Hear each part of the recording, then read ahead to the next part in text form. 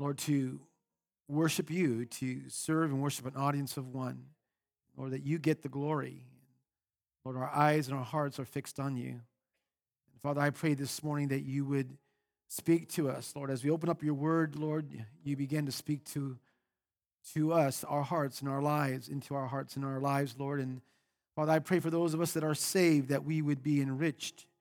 And Lord, that we would be encouraged. And those who are not saved, Lord, they might come to you today and receive you as their Savior, Lord. Father, I decrease that you would increase. I empty myself of myself, so fill me with yourself. Everything that I say and do, every thought that enters my mind would be of you, not of me. We pray this in Jesus' name. All God's people said, amen. Turn to 2 Timothy if you have, again, your Bible or Bible app, 2 Timothy chapter 1. We're now in part 3 of our series, Last Words. Say last words. 2 Timothy chapter 1, verses 13 through 18 is today's text. We're going to finish all of chapter 1 today. So don't miss next week. We're going to start chapter 2 next week. So again, 2 Timothy chapter 1, verses 13 through 18. And before we dive into the text as always, I want to do a quick review from last week's text, verses 8 through 12 of this chapter. I give you 3 points. And the first point was unashamed of our Savior. Everyone say that. Unashamed of our Savior. That's in verse 8. And Paul doesn't want Timothy and all believers to be ashamed when it comes to testifying about Jesus and to not shrink back from the testimony of Jesus, to not be ashamed of anything that is a witness, a testimony, or proof and evidence of anything that pertains to Jesus. Now, Paul is not only exhorting Timothy to not be ashamed of testifying about Jesus, but also not to be ashamed of being associated with Paul himself, or to have a relationship with Paul. Now, I love the fact that Paul made it very clear that he's a prisoner of Jesus and not of Nero, and he saw his imprisonment as under God's sovereign control. And this is why Paul, in his own thinking, was not a prisoner of the Roman Empire, but of Christ himself, a prisoner of the gospel. And then Paul, he invites Timothy to be willing to suffer with him. And he was simply informing Timothy that to testify of Jesus and also to identify and associate with Paul himself would come at a price. That suffering, say suffering, for the sake of Jesus is part of the Christian life. Now, after telling Timothy the honest truth about the suffering and affliction that would come his way, he lets Timothy know he was not without hope. And the text says, join with me in suffering for the gospel. And here's the hope, by the power of God. Say the power of God. That Paul's telling Timothy that God would enable Timothy to endure whatever he faced by God's mighty power. The second point was unashamed of our salvation. Say that. And that's in verses 9 through 10. And Paul, what he does, he reminds Timothy and us that we are saved. Say saved. That our salvation is an accomplished fact, and that we are not only saved, but that we are also called to a holy life. That salvation calls us to holiness, say holiness, and holiness, the holy life, accompanies salvation. And then Paul reminds Timothy and all believers, say all believers, that our salvation and our calling have nothing to do with who we are or with anything that we may have done. That we are saved by grace, say saved by grace. Listen, saved by grace, period. Period. And the fact that we can do nothing for our salvation, is reiterated by the fact that this grace was given to us before the time began. And then Paul assures Timothy and us that death wasn't all that bad for the believer because it wasn't the end for the believer. Because Jesus Christ dying on the cross had already abolished or broke the power of death, and that death is rendered inoperative, and that it's taken out of the picture, death itself. And the spotlight of grace, say grace, shines on the life and immortality. And that death to the Christian, death, listen now, is no longer a threat. Death is no longer an enemy. And death is no longer the end for the believer. The third point was unashamed to share the gospel. Say that. To share the gospel, verses 11 through 12. And Paul, he shares how God uniquely called him to proclaim the gospel as a herald. In other words, as a preacher, an apostle, and also a teacher. And this description of Paul's divine duty was a reminder to both Timothy and all believers, us, friends, of our duty to faithfully share the gospel. Then in verse 12 is Paul's profound statement of faith, and I love it. He says, that is why I'm suffering as I am. In other words, this is the reason why I'm in prison, Paul's saying. I'm not ashamed of suffering for the cause of Christ. And he says, yet I am not ashamed because I know, say I know, that means knowing with certainty whom I have believed. And I am convinced, say convinced, that he is able, Christ is able to guard others, to watch, to keep an eye on what I have entrusted to him for that day. So Paul's like, I know the person into whose hands I have committed, right? I have committed my calling, my ministry, my present situation, my present condition, my life, and my eternal destiny. And his assurance was all about Jesus Christ. Paul's assurance was all about Jesus Christ. I know whom I have, say it, believed. This brings us to today's text. The title of today's message is Faithfulness. Everyone say that. Now say it like you're faithful. Say faithfulness. Awesome. 2 points from today's text. If you're ready, say yes. Number one is the exhortation. Write that down. Say that. The exhortation. The exhortation, follow me now, to guard the Word of God. The exhortation to hold fast the form, to cling tightly to keep the standard, to keep the pattern, to keep the blueprint of sound doctrine, of sound teaching. Why? Because it's possible to allow it to become corrupted. Look at verse 13 with me. Paul writes to Timothy, what you heard from me, speaking of the biblical truth Timothy heard from Paul, what you heard from me, keep as the pattern, say pattern, of sound teaching. The King James renders it as this, hold fast the form of sound words. And I want to stop there because the idea here is a repeatable pattern, something that can be stamped in over and over and over again, like a printing press making money repeatedly, or a rubber stamp creating the same design continually. It was used in ancient Greece to speak of the blow of a horse's hoof on the ground, creating the same image in the dirt over and over and over again. So Paul is saying that the teaching Timothy or any pastor should be presenting is to be the same as that which was originally given. Follow me. It should be the same gospel. It should be the same message. It should be the same truth, the same thing that was taught originally. In other words, rubber stamp it. Say that. Rubber stamp it.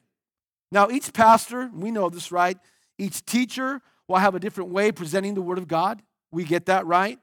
But it should always be the same hoof print, the same pattern, the same stamp as was originally presented in the Word of God.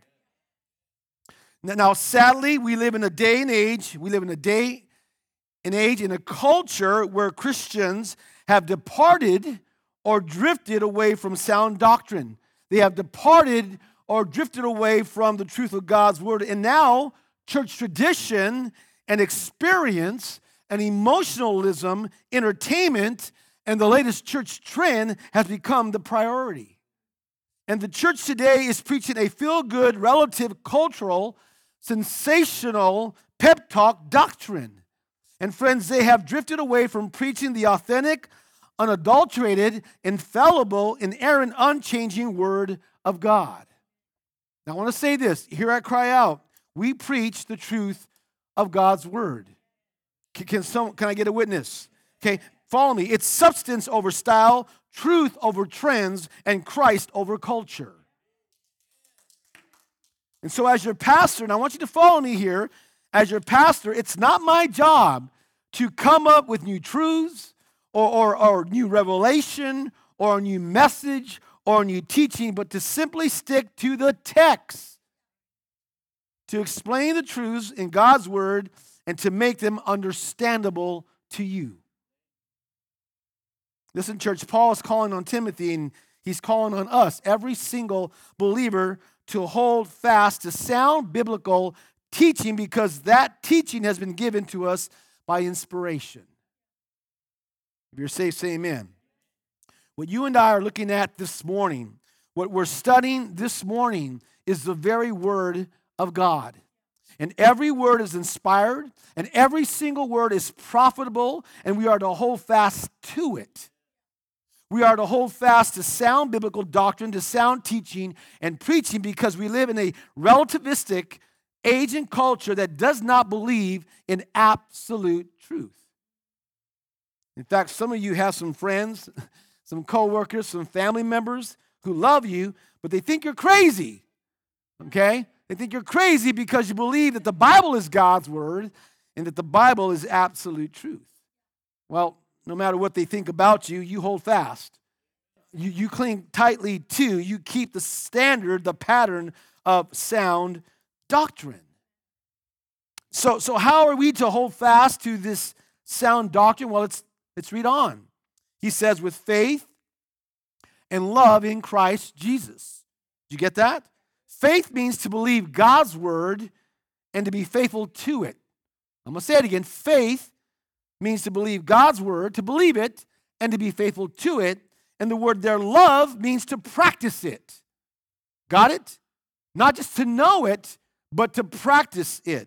And Paul is simply saying, I don't want you to just simply believe what you believe and simply accept the biblical truths. I also want you to live out those truths in your life. Yeah? I want those truths to work out in your faith and in your love. Now, I want to say this. I know some Christians who hold to sound doctrine, which is a great thing, amen? Great thing. But they don't hold it in genuine love toward others. Follow me here. If we have faith, okay, biblical truth, without love, we become harsh Pharisees. You guys with me? Who were very committed to holding certain teachings, but had no fruit, say no fruit, of love evident in their lives. So you ready for the lesson? Here we go. Speak the truth in love. And come on, everyone say that. Speak the truth in love. Now, yes, we are to speak the truth, right? We are to speak the truth. We should never shrink back or apologize from speaking and standing for the truth. But we must do it in and with love. Say love. Ephesians 4:15. And Paul says, speak the truth in love. Now, I want to say this, okay?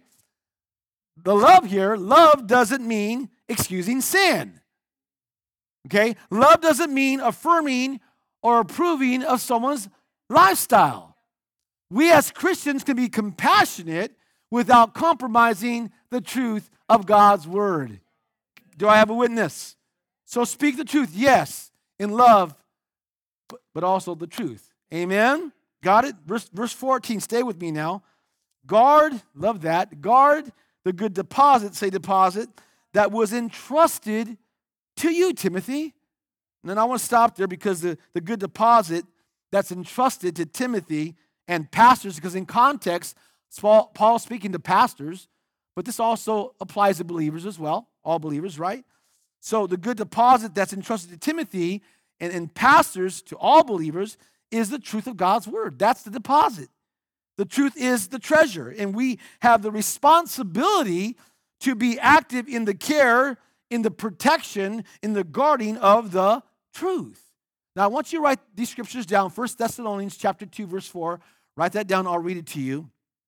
And Paul writes to those in Thessalonica, on the contrary, he says, we speak as those approved by God to be entrusted, here we go, entrusted with the gospel. Did you guys get that? We are not trying to please people, but God. But God who tests our hearts. Write this down, 1 Timothy chapter 6. And we covered this before, right? Chapter 6, verses 13 through 14 and verse 20. And there Paul says in the very end of verse 13, he says, I charge you to keep, verse 14, to keep, in other words, guard this command without spot or blame. You guys get that? In other words, Paul's telling Timothy, the command for you, Timothy, is to teach the message of the gospel and to teach the truth properly. That it's to be given without compromise and in its fullness, because the word of God, say the word of God, must be protected and kept from anything that will stain it or bring reproach on it. That it must be free of anything that will cause distraction from its life-giving and life-transforming word. And then verse 20 of 1 Timothy 6, he says, Timothy, guard what has been, here we go, entrusted to your care.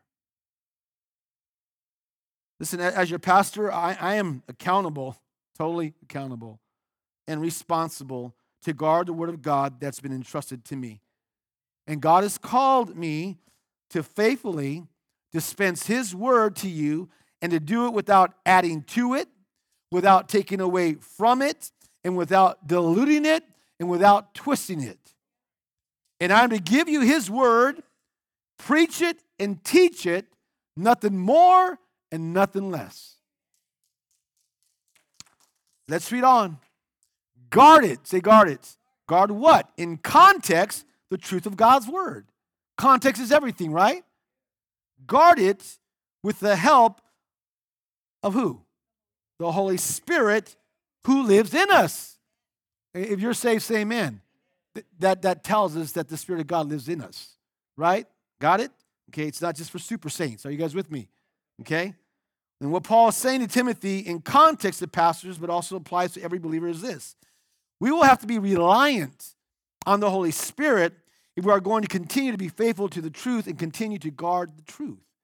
Now, if you're saved, say amen. Again, we need to rely on the Holy Spirit to help us discern truth from error and to correct any misinterpretations of the Word of God. The Holy Spirit is that person in you that kind of goes, when something's wrong. Amen?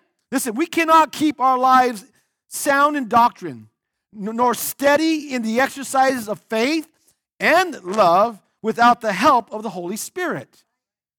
Got it? We must be consciously and wholeheartedly dependent upon the Holy Spirit. In other words, I can't do this, you can't do this apart from the Spirit of God. Okay? Can't do it apart from the Spirit of God. So that's the exhortation that Timothy, all believers, pastors are to guard the truth. Hold fast to it. Don't shrink from it. Can I get an amen? Say the exhortation. Point number 2 is the examples of what? The examples, and we're going to read the text, the examples of unfaithfulness and faithfulness. Let's first look at Paul's deserting friends. How about that one? Huh? Paul's deserting friends. Look at verse 15 with me. You know that, Paul's telling, right? He's saying this, right? You know that everyone in the province of Asia, now I want to stop there because Ephesus, where Timothy was serving as Paul's representative, was the capital of the province of Asia. Ephesus was the capital of the province of Asia, which is modern-day Turkey. Okay? So he says, you know that everyone in the province of Asia has deserted me. Now, I want to stop there because Paul is talking about believers here, okay? He's not talking about non-believers who deserted him. He's talking about believers here. And you see what Paul does, I believe Paul does, is Paul prepares Timothy and us, all believers, to experience disappointment in the Christian life from other Christians. You guys with me? Now, Paul, I believe Paul is using a bit of hyperbole here, perhaps writing with intentional exaggeration to make sure his readers see the extent of this disloyalty of these two guys. So not everyone in Asia deserted Paul, and I'll tell you why, because we know Timothy had not, right?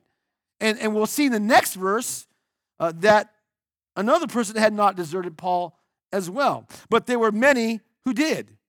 And so I think about Paul and his situation. Poor Paul, man, such a faithful servant, right? Such a faithful shepherd to those in Ephesus, and yet was let down by many of them. They bailed on him once he got arrested and once he got put into prison, and they're not running to go see him, okay? They're not running to go see him. They're not holding back, okay? They're holding back and they're keeping their distance right now. Now, David Guzik said this, and I love it. He said, if there were Christian radio back then, no one would want to interview Paul. If there were Christian magazines back then, Paul would not have been on the cover. Paul would have had a hard time finding a publisher for the books he had written. For many Christians of that day, Paul seemed too extreme, too committed, not flashy or famous enough. Even the Christians of Asia, where Paul did a great work, turned away from him. Now, here in the text, Paul gives us the names of two notable men who were among those who deserted him. And he mentions them perhaps because he had counted on these guys and their support for him. So let's read on, including Phygellus and Hermogenes, two guys. Boy, good names, right? Like I said last week, boy, I thought my name was bad, Arnold. Okay? Now we don't know much about these two guys. This is the only time, place that they're mentioned in the Bible. And by the way, if you're going to have your name mentioned or recorded in the Bible, you would want it to be for a good thing, right? Not a bad thing, right? These guys are mentioned as examples of unfaithfulness. Now, Paul had no problem naming names. I love that about Paul. He was bold. He would name names. In fact, he used names in his pastoral letters more than any of the letters that he wrote. So follow me in 1 Timothy chapter 1, verse 20. You might remember this when we did this study in 1 Timothy. In 1 Timothy chapter 1, verse 20, Paul calls out two guys by the name of Hymenaeus and Alexander. Remember those two guys? For what? For moving away from the truth and going to error. In chapter 2, verse 17 of 2 Timothy, Paul calls out Hymenaeus again, and there's another guy that he calls out by the name of Philetus. In chapter 4, verse 10 of 2 Timothy, he calls out Demas for deserting him. And then in chapter 4, verse 14, he calls out Alexander again. So Paul was never afraid to name names. Now I want to say this. The fact that many had deserted Paul could have made Paul bitter. Yeah? Bitter. Perhaps, angry, even cynical, but it didn't. It could have made him question God. It could have made Paul question the gospel, the church, perhaps even make him walk away from the gospel, period. But it didn't. And that's what's so beautiful, and that is what's so amazing about Paul. Now listen, the very reason why Paul records in the text that many deserted him and naming two of them is simply to say to Timothy, simply say this, Timothy, don't think that serving God's people will mean that they will not let you down. Paul is saying, Timothy, don't be surprised by that. Okay? Because it happens. You guys ready for the lesson? Here we go. There is no perfect church. Say that. There's no perfect church. You guys got to get that. Let that sink in. If you're saved, say amen.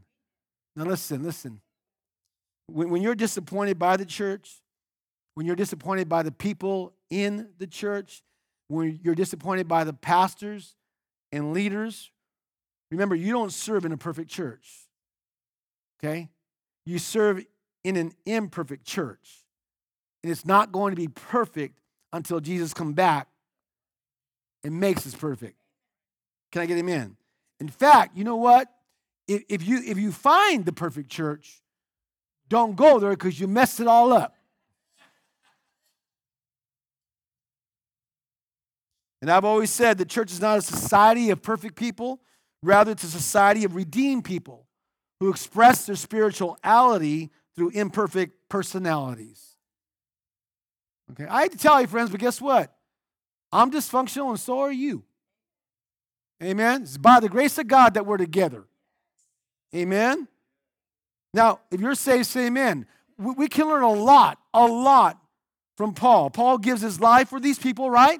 I mean, he served them, he taught them, he loved them, and guess what? They let him down. But he keeps on giving his life for these people. Isn't that amazing? This is exactly how we need to relate to each other. So we saw Paul's deserting friends, right? They're unfaithful. Now let's look at Paul's devoted friend. From deserting friends to now a devoted friend, the one who was faithful. Out of all those Christians in Asia who deserted and abandoned Paul, here you have this one guy. This one guy. He's a different guy than Phygellus, and Hermogenes. He was faithful to Paul in difficult circumstances.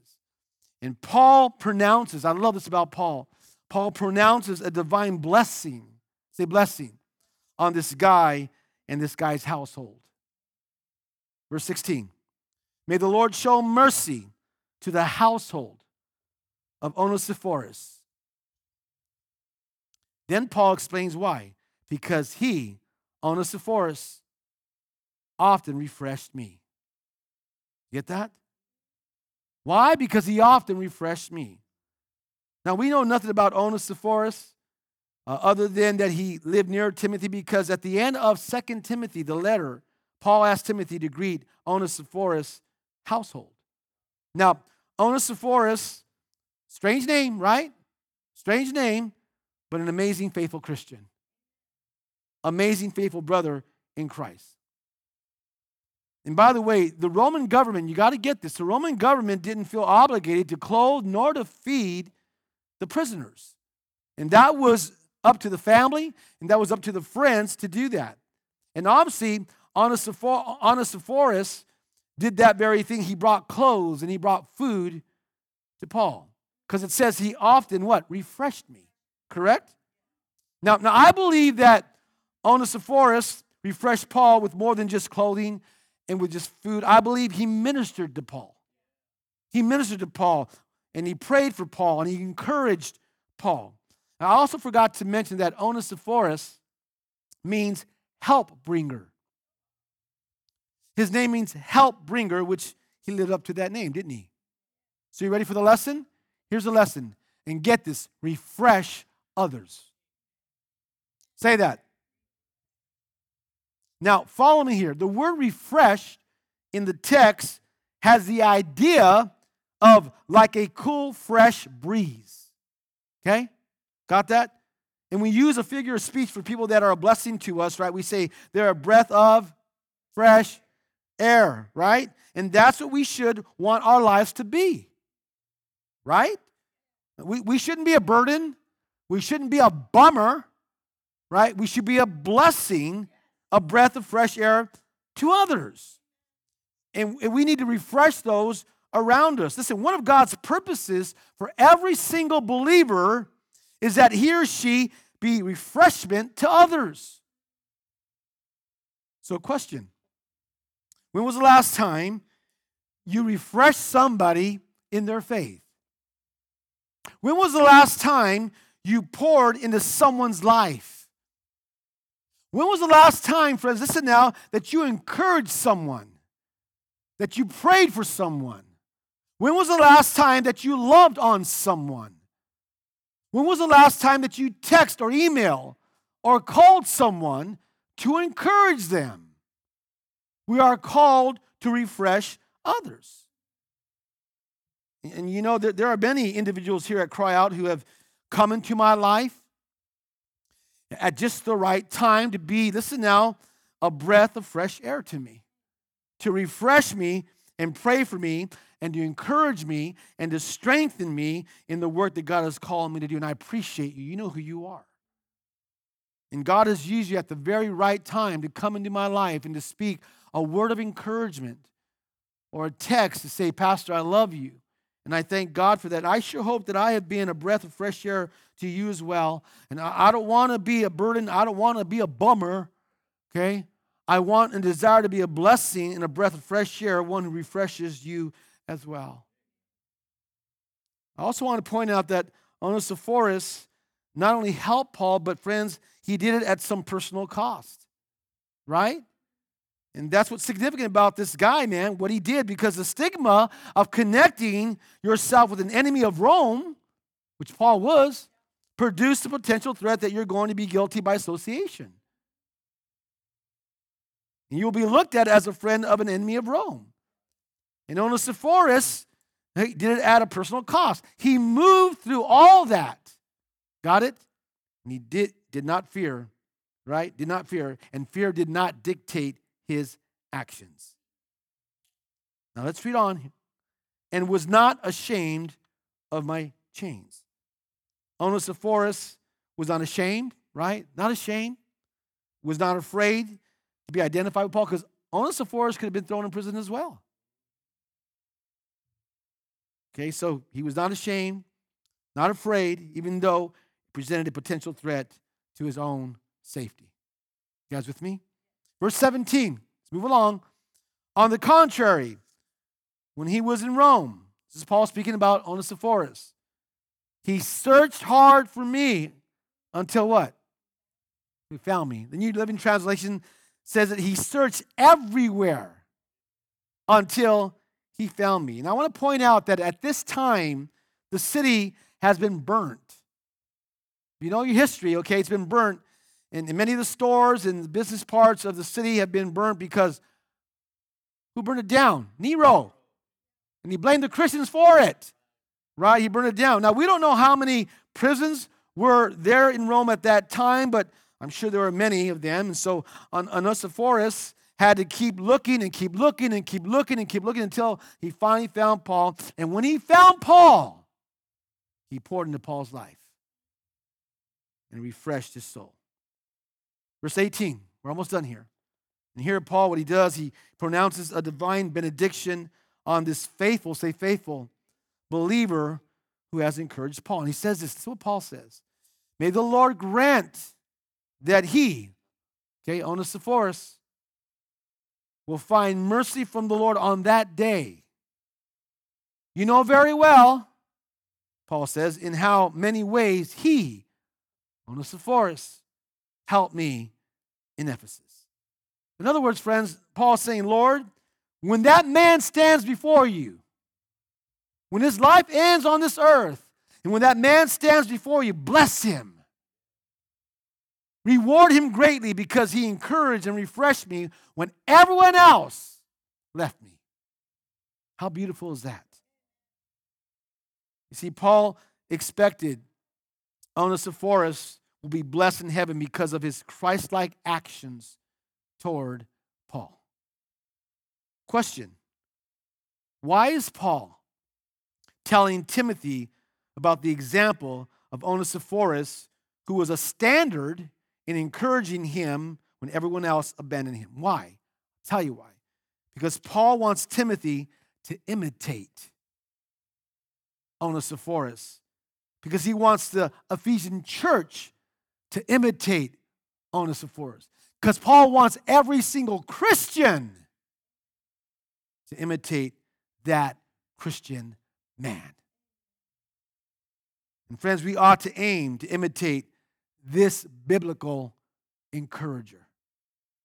So let's wrap this up real quick here. After studying today's text, if you're safe, say amen. We need to make a commitment, say commitment, to do two things, okay? We went through the text, right? We walked through the text.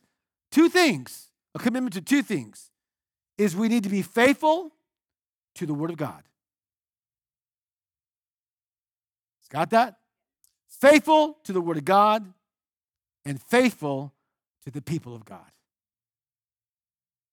That you will be committed, faithful to His Word, and faithful and committed to each other. I got your back. You got my back because we have His Word. Amen? Let's all stand.